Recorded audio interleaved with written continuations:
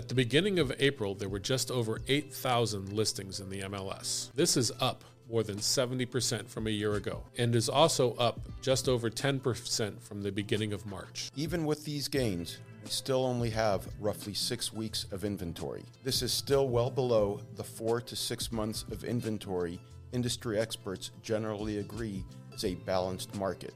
Overall, prices are still down approximately 7.5% as the market reacted to the strong surge in interest rates. Typically, low inventory means the prices rise, but that has simply not been the case for the last year or so. We had a brief period last month when average interest rates dropped below 6% and we had a surge in sales. Most experts agree that interest rates are likely to stabilize over the next 6 months and maybe even come down a bit. As the interest rates decline, I believe home prices will stabilize.